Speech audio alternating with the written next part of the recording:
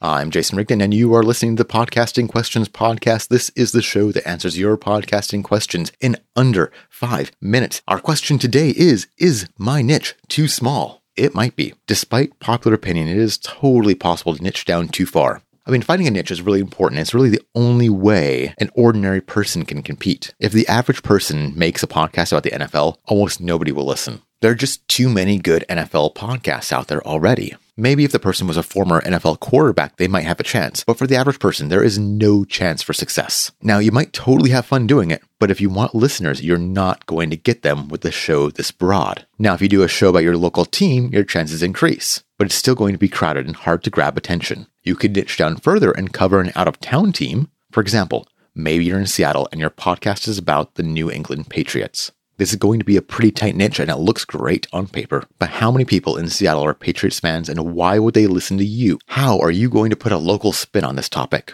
There might be a good number of people in your niche's demographics, but will they actually listen to you? You can totally find your micro niche, one that you totally own. You can be the biggest Patriots fan in Seattle, but that does not mean anyone will listen to you. You need a niche that is compelling and attractive to listeners. But more importantly, you need a plan for your content. Like I said, how are you going to add Seattle flavor to a podcast about the Patriots? That seems really, really hard. Sometimes what happens in these micro niches is that it is almost impossible to produce content. Sure, you can power through it and churn out generic content, but then are you really still in your micro niche? You can't have your cake and eat it too here.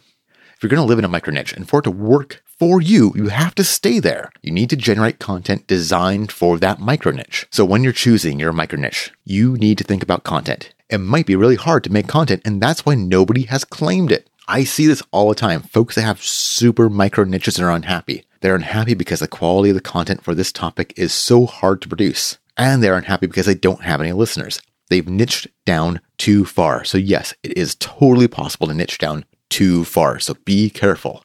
What do you think? Am I right? Am I wrong? Show notes have links. You can call me up. You can actually tell me what you think. I've been your host, Jason Rigden, and you have been listening to the Podcasting Questions Podcast. Thank you very much.